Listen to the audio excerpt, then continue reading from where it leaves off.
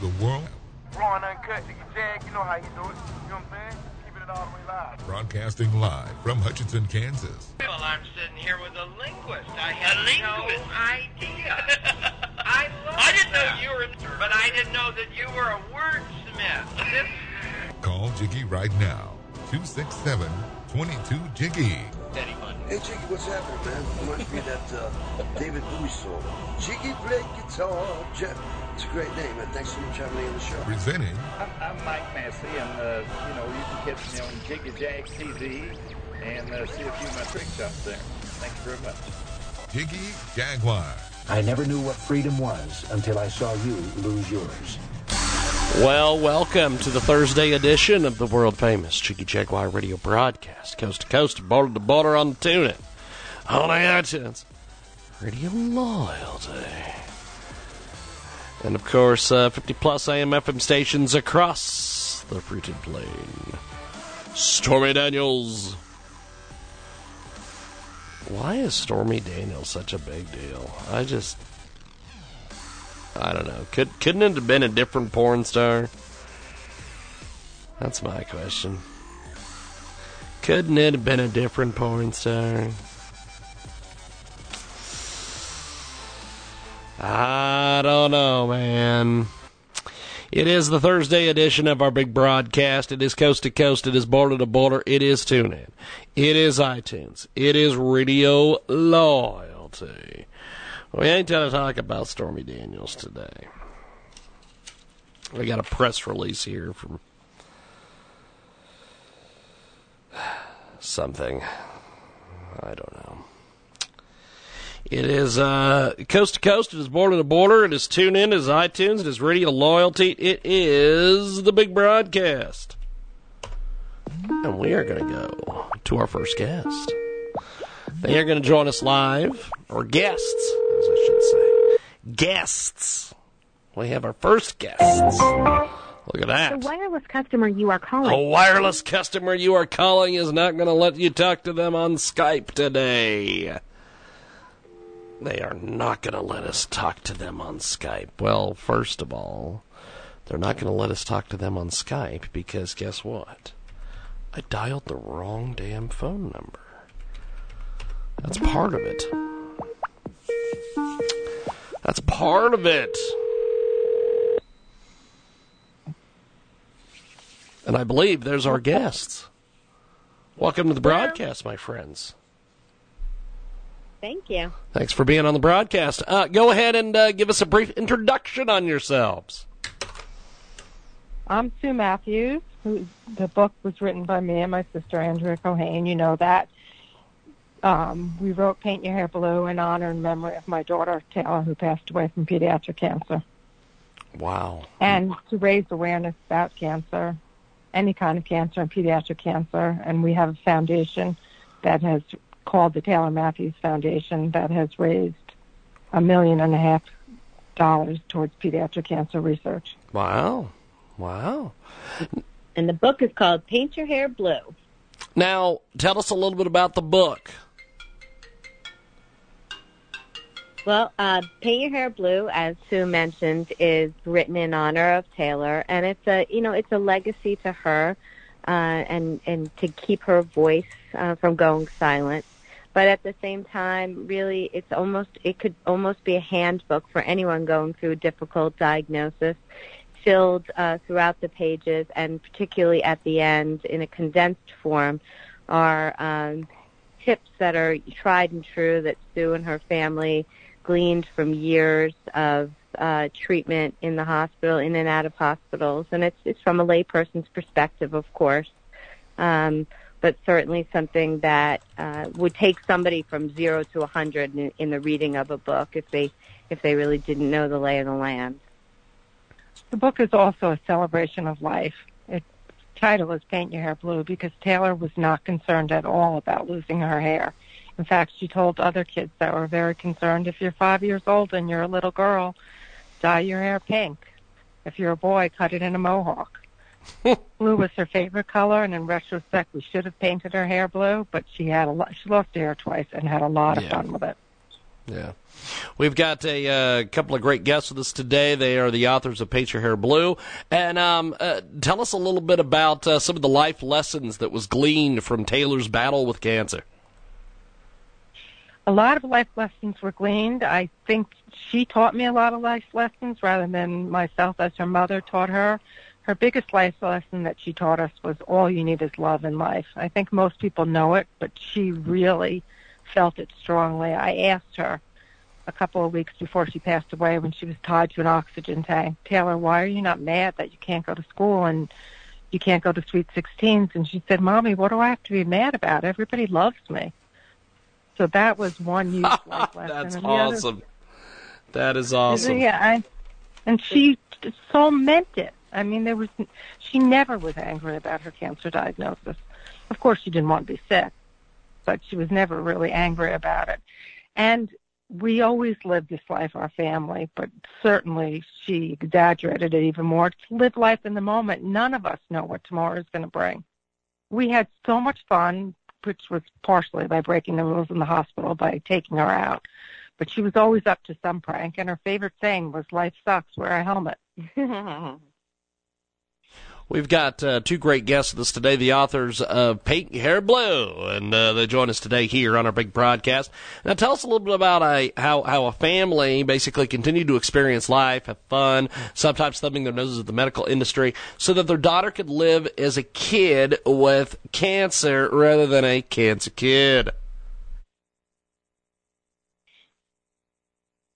You know what? From day one, my husband and I were a synergistic team. We had to split up to keep the family intact.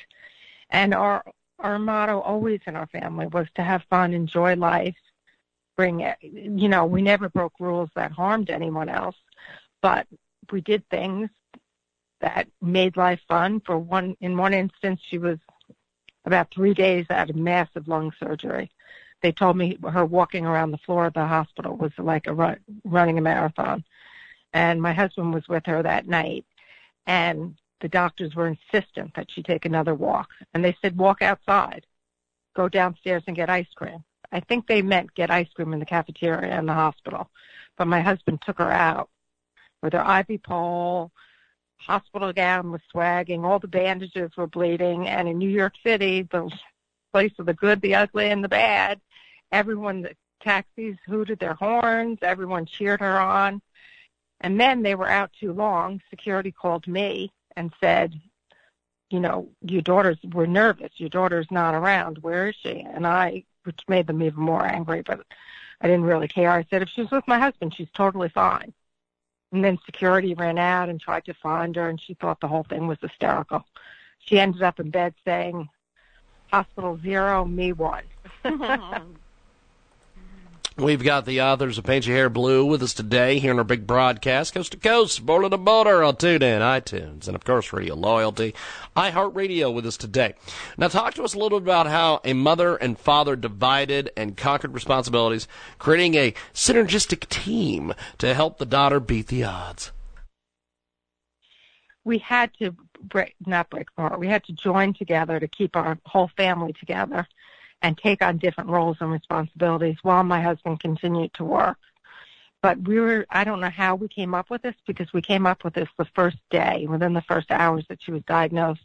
We decided that I would go home and tell our other two daughters, and my husband would tell Taylor. So we took that approach almost throughout the entire diagnosis. He did all the research at night, making a pot of coffee after going to work, talking to doctors all day. What is gleaned from the book tremendously is that you really have to be an advocate, whether you're the patient, the mother, the father, a loved one, in any kind of illness. And you need second, third, fourth opinions. Taylor had a 3-month prognosis, lived almost 5 years, and that was because my husband researched and researched and researched. And we went from one hospital to the next. But my job was minimizing Taylor's suffering, taking care of all her medications. I was the one who mostly slept with her in the hospital. And I was the kindergarten teacher that made sure every day we had something fun to do. And we both jointly together, with, of course, Taylor as well, stayed strong as a family, the 5 of us. We've got a couple of great guests with us today. They join us live here in a big broadcast. The authors of Paint Your Hair Blue. They join us today here on 50-plus AM/FM stations across the country and around the world, iHeartRadio as well. And talk to us a little bit about advice for parents and family members who are navigating the world of pediatric oncology. Navigating the world is a step-by-step process, and that's documented throughout the entire book. We had no one in the medical field in our family, and it's learning step by step. Some parents are willing to go to greater extremes. Some parents are not. I'm trying to think. It's a very, obviously it's a very difficult and specific situation that, depends on what your hospital is or what your state is or where you are. But navigating the world means asking questions, questioning the answers, never taking no for an answer. I mean, I remember Stu used to say, if a doctor says something that we don't want to hear, we keep asking, and if he doesn't answer how we want to hear it, we look for another doctor. And honestly, they really kept doing that time and time again. As she said, Taylor had a 3-month prognosis. It was Christmas time, and they basically said, we probably can't do much more, and she should just, live out the rest of her life. And they switched hospitals, and they switched doctors, and she lived 4 more years after that. And when I say she lived 4 years, she lived. She traveled. She fell in love. She had a serious boyfriend. She went to parties. She laughed. She absolutely, had the most fun that she could possibly have in those 4 years. So that was a really, really big deal. We've got 2 great guests with us today. They join us live here on our big broadcast. Paint Your Hair Blue. It is a fantastic, fantastic read. Talk to us a little bit about the writing process for the book. The writing process started out where we weren't 100% sure we were writing a book.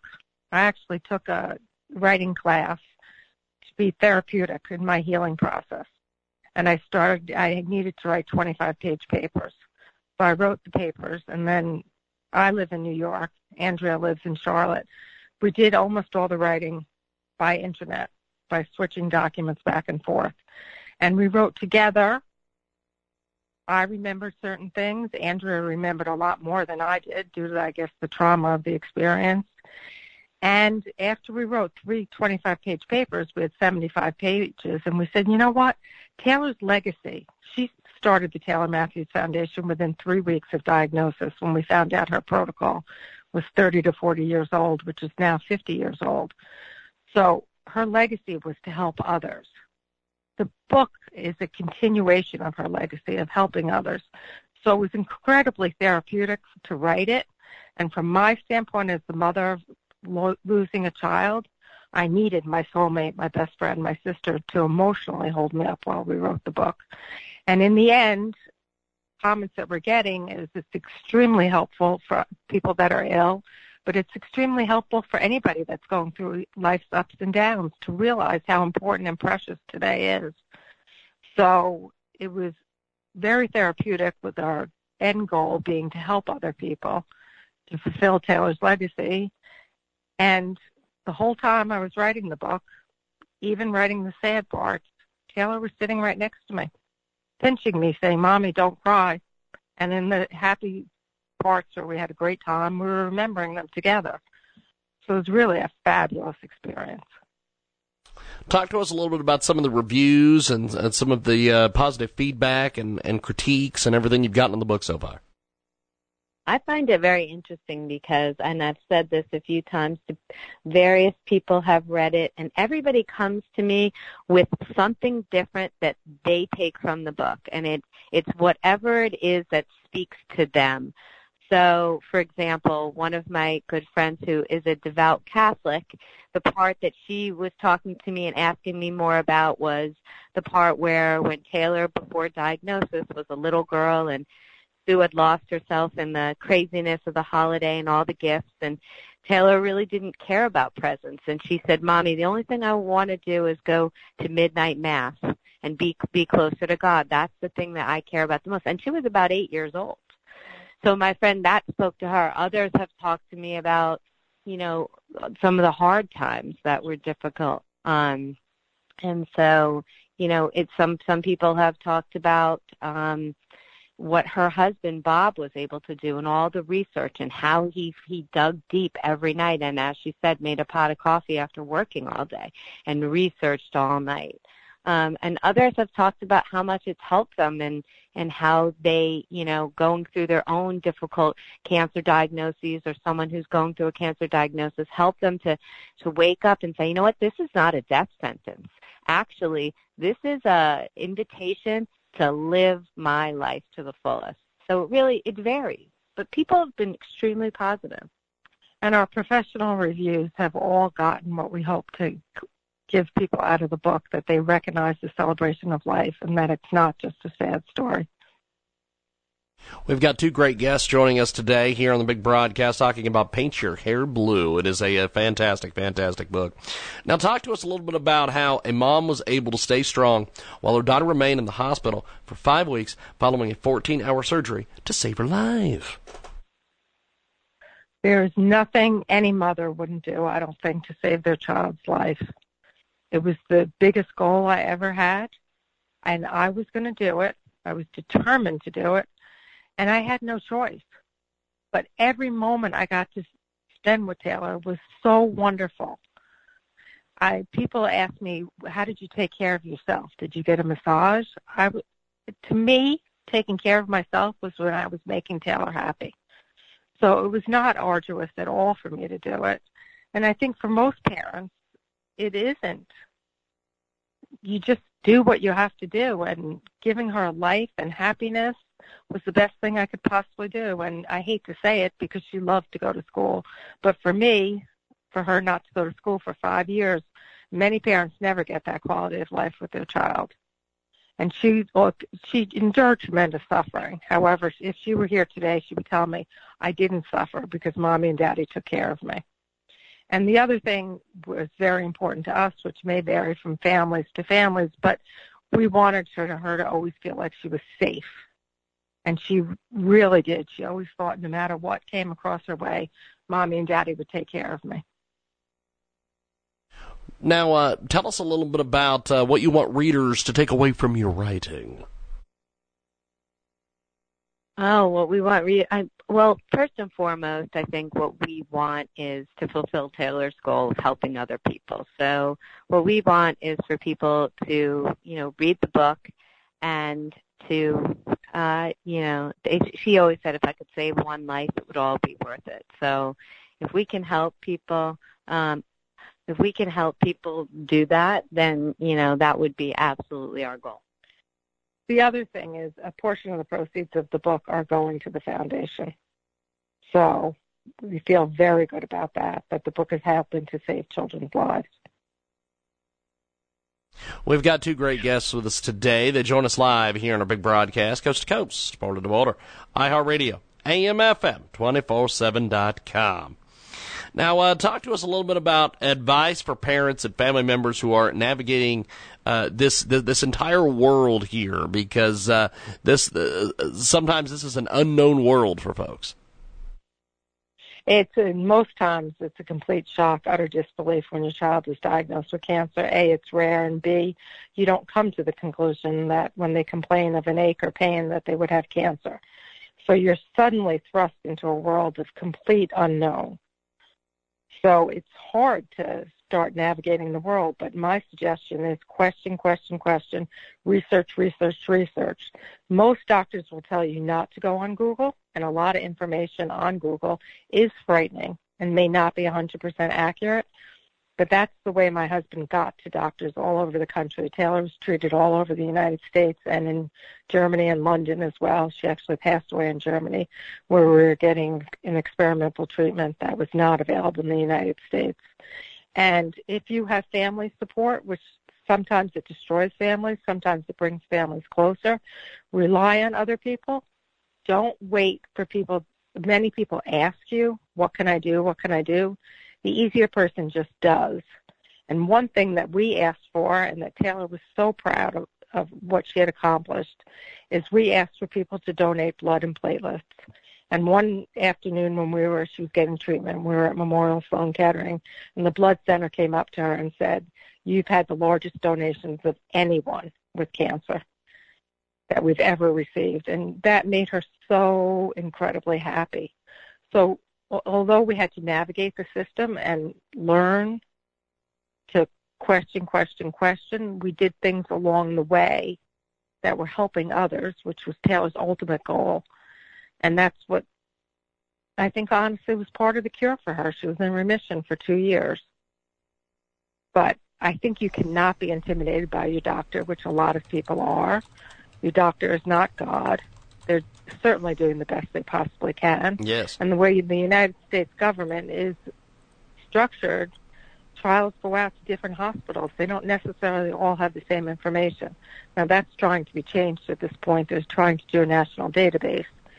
But going from one hospital to the next, and one thing most people don't realize is that getting a second or third opinion is generally free, and if you send the hospital and the doctors the scans, they'll speak to you on the phone. You don't even have to bring your child with you.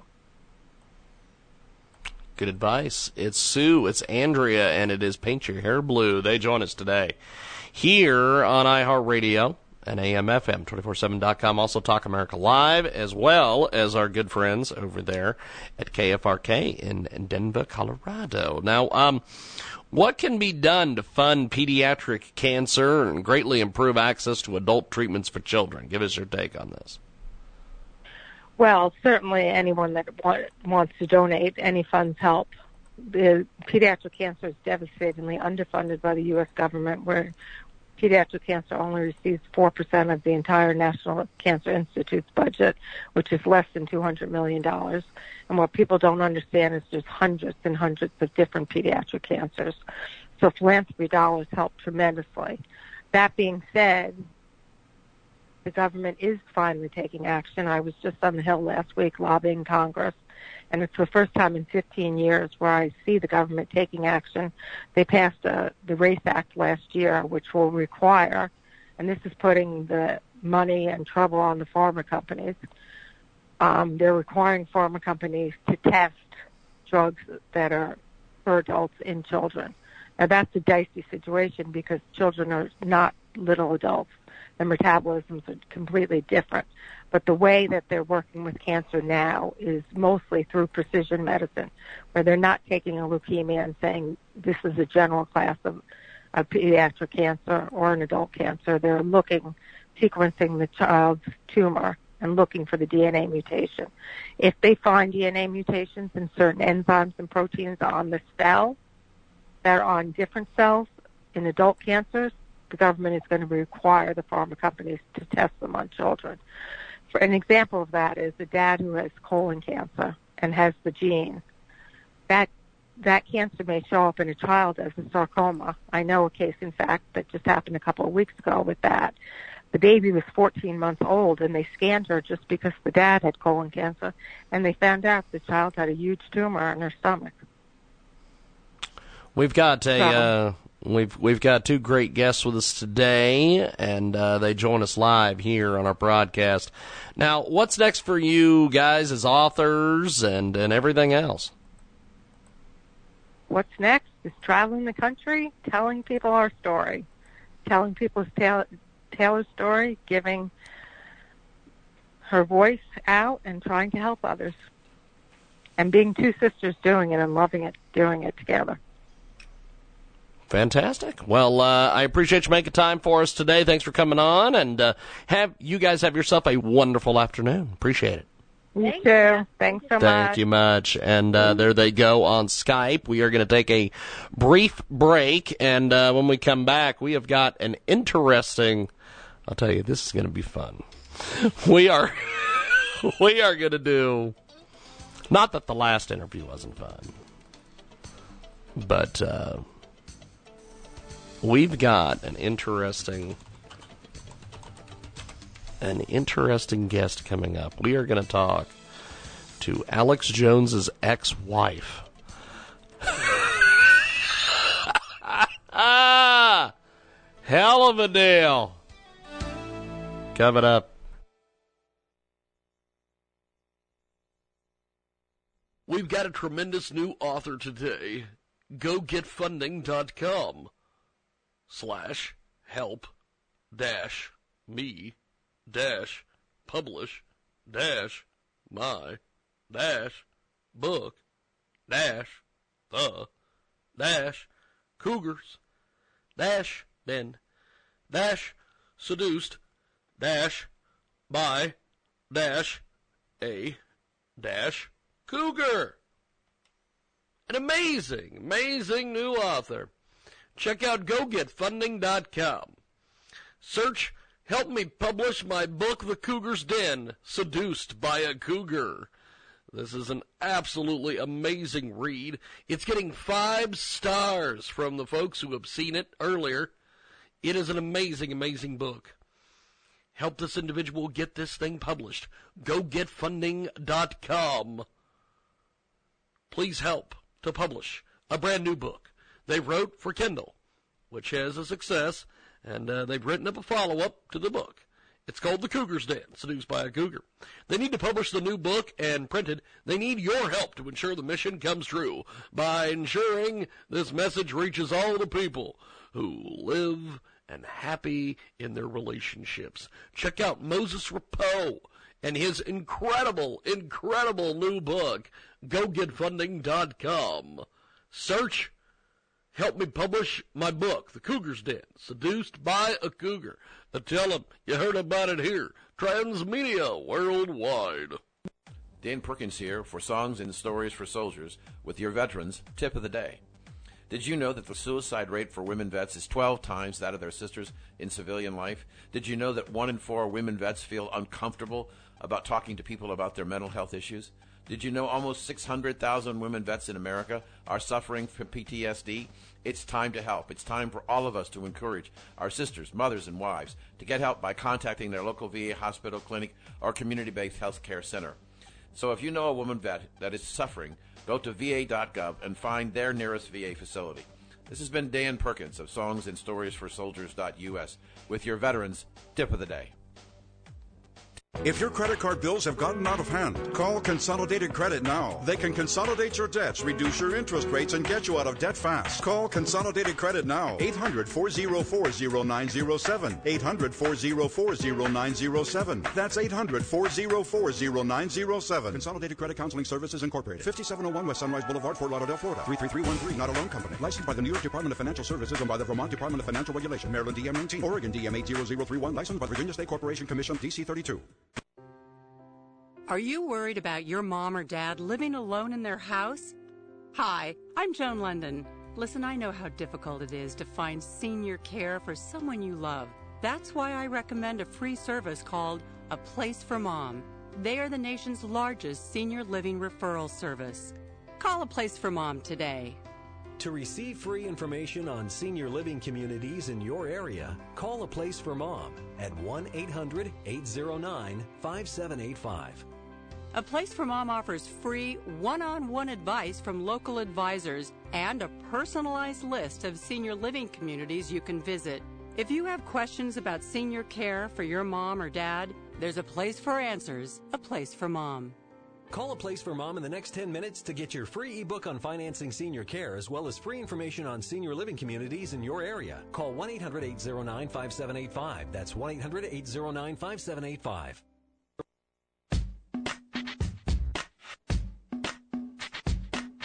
Broadcasting live from Hutchinson, Kansas. Call Jiggy right now. 267-22-JIGGY. Holy smokes. Thanks for joining us back here on iHeartRadio. AM/FM, 247.com. Tune in, iTunes, Radio Loyalty. I don't tell anybody to go over to iTunes, but if you're listening to us on iTunes, go leave us like a 5-star rating. I hear other podcasts and I hear other radio shows pimping that, so I need you to go do that. Go right over there right now and do it. Now,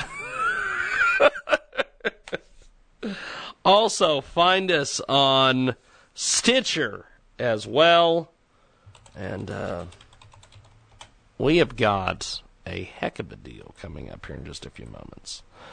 I heard an interview that this guest did, Kelly Jones from CustodyWars.com, did on David Pakman's show. And I was blown away by this woman. She is a great speaker. She is a great broadcaster. And we're going to get into that. We're going to call up Kelly Jones of CustodyWars.com. And I believe there is Kelly Jones. How are you, Kelly? It's James Lowe with iHeartRadio calling. How are you? Hi, James. Yeah, thank you. Now, pretty good, actually. I was just telling the audience here, I heard you on David Pakman's show, and I was blown away by your story. I also love the fact that you're a broadcaster yourself. So we're going to have a lot of fun today. We have with us today on Skype audio, Kelly Jones from the website CustodyWars.com. And Kelly is with us today talking about radio host Alex Jones' son has basically challenged Parkland Massacre survivor David Hogg to a gun debate. And Jones' outraged mom, Kelly, is with us today, and she joins us today here on our broadcast. CustodyWars.com, by the way, is the website. Check out CustodyWars.com. And Kelly, talk to us a little bit about this story, because this is when I'm full disclosure, I'm a huge Alex Jones fan, but I'll tell you, he has. When I seen this video get posted to YouTube, I was like, holy smokes, I think that's a little over the line. And then my buddy Mark happened to send me an email about being able to get you on the show, and I thought, this is perfect. Talk to me about this situation, because this, to me, as just someone on the outside looking in, this looks way over the line. Give me your take on this. Well, I'm glad that you gave full disclosure there. And yes. I did ask Mark if you were going to be hostile to me, which is fine. I'm open to any hostility, because what I... Oh, no. After I seen you on Pakman... I believe I'm coming from a place that's righteous. Yes. And I believe if you are an Alex Jones fan, and an older Alex Jones fan, yes, that you are a fan because you believe in basic civil liberties. Yep. You're a constitutionalist, maybe a conservative. You believe in the First Amendment and the law and justice in America. And my story is really about civil liberties. I always say, James, it's not sour grapes, it's civil liberties. And yes. It's hard to think about it. Anything outside of, a family issue, people think, oh, embittered ex-wife or sour grapes or dirty laundry. Listen, the last thing I wanted to do was to put my family in the public eye. Yes. And actually, I wasn't the first person to do it, right? Alex was. Yes. But through the family court system for years, James, Alex has decimated my civil liberties and my human rights, from the First to the Fourth to the 14th Amendment. Mm-hmm. And it's reached such a point that I've had to plead to the federal government to take my case from the state court that has not given me the relief and has put me under unconstitutional orders, so that I can show America, hey, really at the core of it, I'm just this sovereign American lady who wants her rights back. And the main right I want back is, they're all very important and are all integrated together, but I want to be a parent to my kids. And a jury of our peers, the last stronghold of our freedoms, our peers, a jury trial, the jury decided for me to be primary parent to our children. Mm-hmm. And the judge in my case, who exhibited tremendous bias ongoing, has left the children primarily with Alex. And that's not because she's sage or because she has some discretion to do that. It's because she's acting unconstitutionally with bias to protect an abuser. And I'm sorry that I had to bring that forward in that way, but it's reached a point where I must speak out on behalf of my family. We've got a great guest with us today. Kelly Jones joins us. Check out CustodyWars.com. I will have to say that you are fantastic. When I saw you on David Pakman's show, I was just blown away by the fact that you're able to do all the different things that you're doing. You know, a lot of the things that the media and and especially Alex have painted you a certain way. You're none of those things. That's one of the reasons why I wanted to have you on today. When I saw this video get posted about your son basically challenging the Parkland massacre survivor here, David Hogg, to a gun debate, I was very queasy, and it was kind of one of these, wow, that's a little over the line type of things. Give me your thoughts of when you heard about this or seen this and got word of this. Because as an outsider looking in, I'm looking at this going, wow, this is crazy. But what did you make of, everybody involved in this process? So give me your take on that. Okay, I sure will, and thank you for that opportunity. I want to kind of short up with people's understanding of me as a person politically. I am a conservative person. I'm pretty moderate in social issues. But, I mean, I have a gun. I live in the country. I'm a Texan, whatever. I'm not some big liberal, but I do think that people need to, that it's such a bifurcating issue, and the way that it's being dealt with is very incendiary.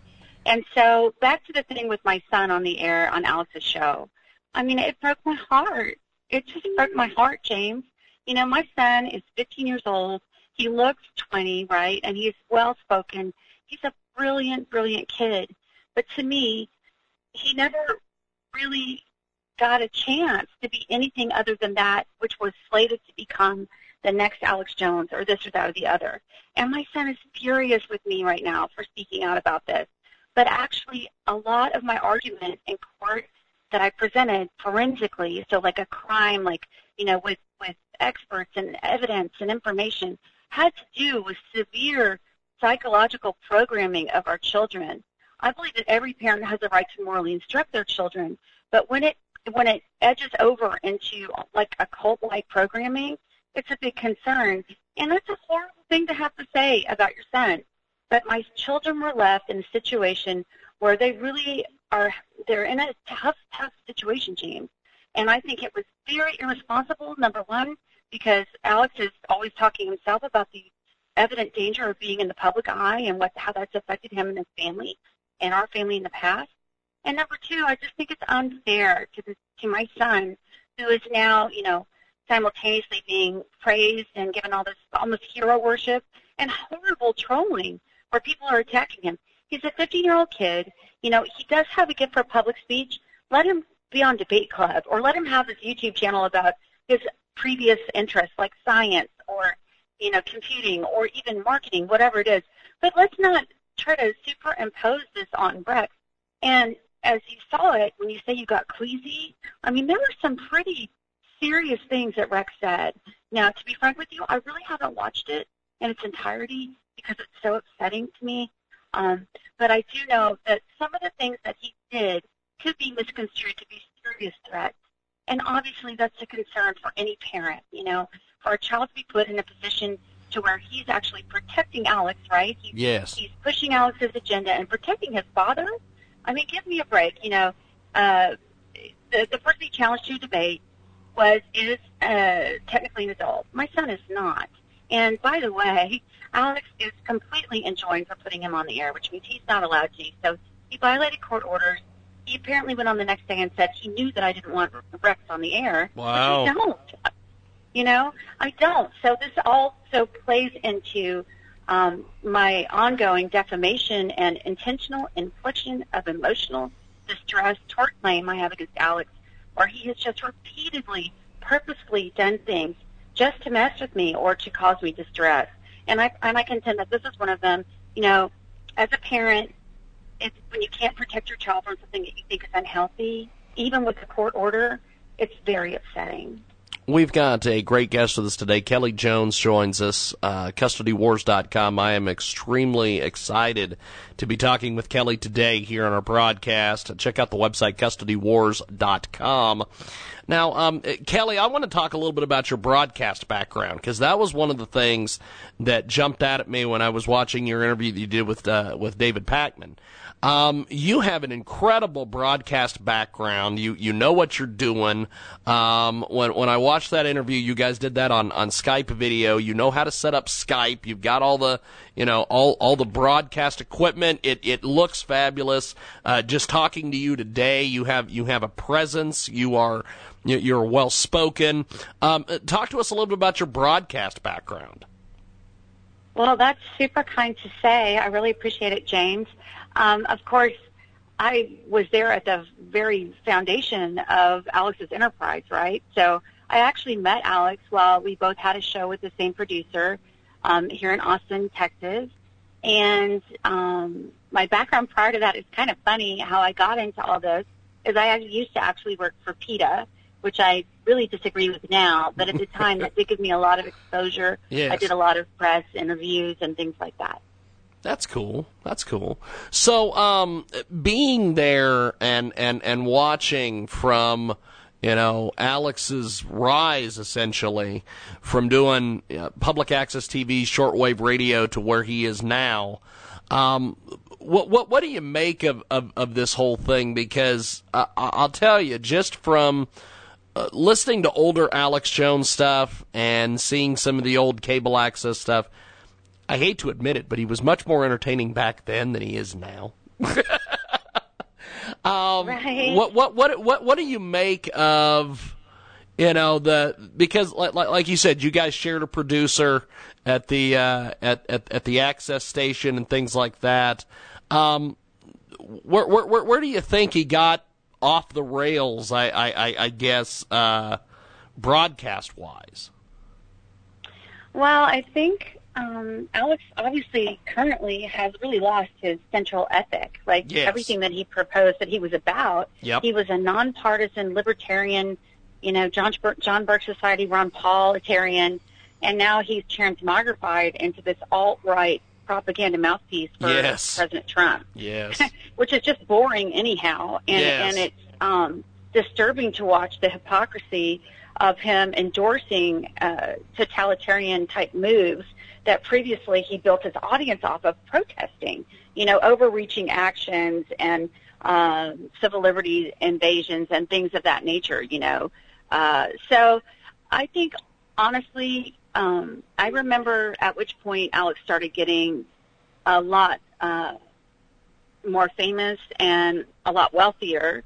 And I think he just has lost sight of who he is. I think, like the David Bowie song says, fame makes you loose, hard to follow. I think he's become that which he originally spoke out against. He's become an elitist. He lives an elitist life. His studio, oh my gosh. That studio, I was in KXN here in Austin, Texas, one of the local affiliates, I think it's NBC. I mean, their studio is like one room in this giant complex. You look at that studio from some of the YouTube videos, and this was one of the main reasons I wanted to get you on, is because you look at that, and it is a massive situation, and I'm like, it's really cool from a broadcast perspective, but then I'm thinking, man, how much did all that crap cost? I'm like, I mean, probably more than you can imagine. Yes. And I will tell you one thing that horrified me during our marriage, and a lot of this is just this waste and this greed, and it really, to me, is a huge waste. Like, I look at our divorce and custody battle subsequent to that cost $6 million combined, because he kept filing, and I had to defend myself with all of these expensive attorneys and all of these junk services. It's insane. But one of the things that's really shocking about the studios that I believe I can say is he doesn't even own that. He rents it. So he's putting all these like gigantic. See, that's what that's kind of what I thought, and it just it boggles the mind how much it does. That is. It does. And how these people, like grandmas, that are sitting from their Social Security check, or people that believe that his free speech is being threatened while he's using the money that he gets off donations to file against my free speech. Yes. You know, good-hearted people trying to support this person that they've believed in maybe for a long while, or maybe, I don't know what the motivation is. I can't speculate. But it's going into something that's not efficient and it's no longer really effective even, and it's not relevant in this day and age. It's like this giant, you know, I don't know, megalomaniacal. That's what I was getting ready to say. So it's pretty sad, actually. We've got a really great get day with us. Jones joins us, and the website is custodywars.com. Check out custodywars.com. And Kelly, one of the things that I've always found really strange, and maybe you could give me some insight onto this, is Alex's feud with Glenn Beck. What? When you guys were married, did he have these, I guess these fixations on having feuds with people, or did that happen after you guys got divorced and he decided he was going to have a feud with you? And it just kind of went from there. Yeah. No, the sad thing about Alex is that he really is not a well guy, and he does have a lot of anger and hate in his heart for people, and he will fixate on people. Over time, it was different people. There are people that he's still fixated on from his childhood that he still makes fun of. Wow. He brings up old stories. So smokes. He's really, it's sad, but it's also very disturbing, and it's very frightening because he's a really powerful guy. Well, yeah, and to see some of these videos and then, you think about especially some of the ones where he's at home broadcasting and gets outraged and all these things. And I think about the children in the home. And that is just, to me, I'm actually really glad that you've got the website custodywars.com and you're out there bringing this to folks and trying to get the word out here. With the website, was there some reason? Is there some reason, I guess, analytically or search engine wise, why it's called custodywars.com? Because it seems... Yes. Okay, yeah. I mean, obviously it's a nod to InfoWars, okay. Right? And, yeah, that's what I thought. Yeah. I mean, it is definitely, I definitely have been very open about me trying my story and get interest to my story through Alex's name, because not only is it my story, James, but it's the story of many, many people in this country. The family court system routinely fails good parents and beautiful children, and it's a tragedy. And so particularly in the county that I'm in, Travis County, the court system is just broken, and I have had to, again, remove my case to federal court. I mean, that's a huge move. And what I said is not only are my civil liberties being violated and my human rights, but there is a racket, a RICO racket of people in the family court system that refer to each other and make money and receive kickback payments. And I'm not mincing words. I think that there is a criminal racket in Austin, Texas. So I'm just trying to get the word out in any way possible, tying my name to his, unfortunately still, in order to raise awareness. And also because I need relief. I need support, Now, is the we've got Kelly Jones with us today. Check out custodywars.com. Where do you think that this starts as far as the corruption and everything there? How if somebody were to want to, try to fix the mess that you've got down there in the family court system, does that start with judges, or is that higher than that?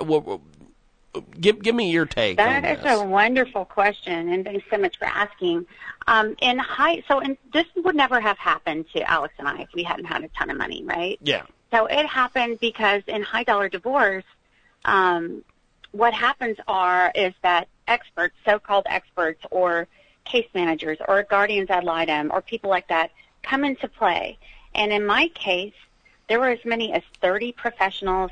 One of them, for instance, required a $40,000 a month retainer. Holy and smokes. they're given, and these are people Good that have Lord. found a good job for themselves, right?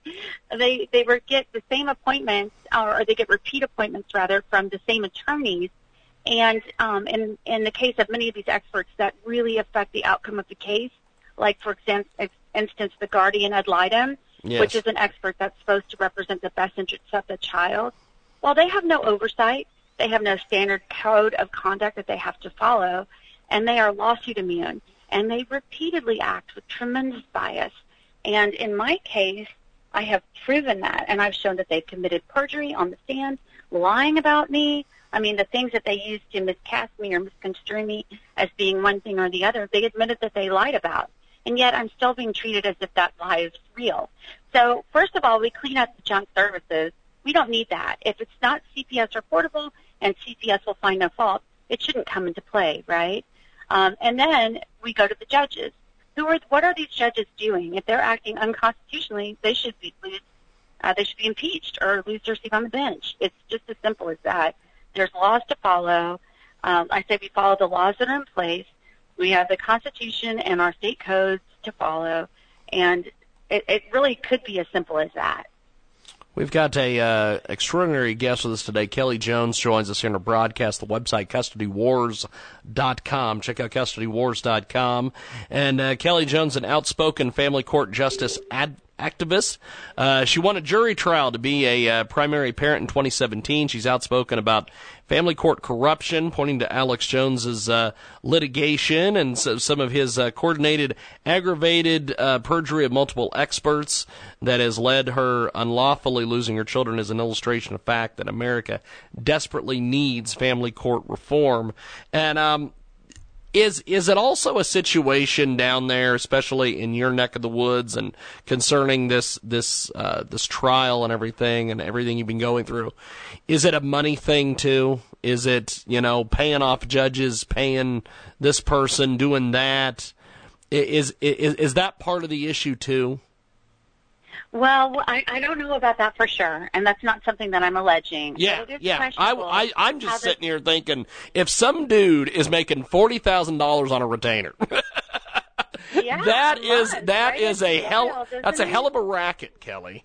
And so I was thinking, maybe this is what it is. Maybe it's, not saying that you, Alex, or anyone, but I mean, like, a situation like this, if you've got someone who, let's say, is got a wife and they're divorcing, and the husband has, let's say, all the money, or the wife has all the money, I'm thinking, heck, maybe there could be some bribery or something involved in here. Well, actually, not in your case, James, but I mean in other cases. Yeah, well, actually, James, I'm not saying that bribery didn't happen. I think that the kind of racketeering that's going on, where they're referring to each other down the line and they're getting repeat appointments from the same attorneys through the same judges, I contend that is kind of bribery. And I do have, for example, in my case, one of the experts, a therapist who was seeing one of our kids, which should have been receiving $150 an hour, for maybe seeing him twice to 4 times a month. What is that, like $600? Yep. Alex paid him $22,000 within the expanse of 2 months. And I have those checks. I don't know how you can explain that. And he was one of the people who lied about me. So, but I wanted to tell you how really astute you are about the situation, because when you said whoever has the most money, and that's really the situation in the high-dollar family court. Yeah. And the one component I left out, of course, were the attorneys, right? Yes. So it is. It's the most powerful partner, the wealthiest partner who wins. And unfortunately, in my case, I lost the majority of our financial estate. So I spent almost everything I had liquid to get to that jury verdict. And what happened subsequently was that Alex keeps on filing. He's got an attorney who served me, I think I've had like 5 or 6 things in the past week and a half. He's got somebody who just wants to make money. He's a terrible guy. His name is Randy Wellheit. He went on the air with Alex and broadcasted sealed court documents, which is a major offense. See, that right there. I'm just amazed that, people can just think that that's okay. I'm just blown away by that whole thing. But go ahead. I didn't mean to step on you. Not at all. I mean, it is. It's mind-blowing. I was sitting there like, how could he ever even go on that show, number one? And number two, like, to go on there with the sealed court documents, it's because they know that I'm outmanned. But the thing is, I'm not outpowered because my strength comes from my faith, and I stand strong in my belief, and I know that God is with me and my family, and that the truth always comes out, James. I really believe that. So, back to the attorney thing, these are attorneys, for example, that same guy, Randy Wilhite, accidentally, I guess he said, sent me an email last week where he was outlining ways to make me suffer for simply asking a question. And it's just outrageous. Good Lord. It's like there's no good faith. How in the world could anyone perceive anything that's going on from Alex Jones and all of this ongoing vexatious litigation, which, by the way, the judge should have cut off at the knees, given the kids back primarily to me back in April of last year. Didn't happen. But how could anybody perceive any of this as being good for our kids? It's terrible for our kids. If none of this helps them, my kids want to be with me. I don't see my son at all. My son now is severely alienated from me, but he needs relief too, and I'm working on that. But my daughters are happy to be home. Their friends come and sleep over. We go do fun things in town. One of my daughters is a teenager, very social. The other one is like really into musical theater. They're happy. So, and then we've got our dogs, we've got our house. We've just got a little family going on here. And so, in the middle of all that, when I'm trying to be with these kids that I lost for years and years, having had less time with them than drug dealers and prostitutes, I'm dealing with these filings coming in and having to represent myself in court. And that itself is just unfair to my family.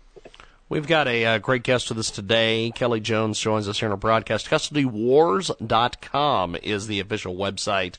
And, Kelly, we've run out of time. I appreciate you making time for us today. Thanks for coming on and educating us and having a fun time. And I just really appreciate the interview. It's been an honor and a privilege. Thanks for coming on today. Thank you. That's so very kind, James. I really enjoyed it. Definitely. You. We will talk to you soon. Check out CustodyWars.com. And, Kelly, good luck with everything. Thank you. God bless. Thank you, my friend. There goes Kelly Jones. And that was a bang-up interview. She is fantastic. And that wraps it up here for our big broadcast. And thanks for joining us here in our program. Follow us on the Facebook. Also find us on Twitter. And download the app. It is available. JiggyJaguar.us. JIGGYJAGUAR.us. JiggyJaguar.com. And we will see you on the Friday edition. Peace. 95,000. Talk to you soon.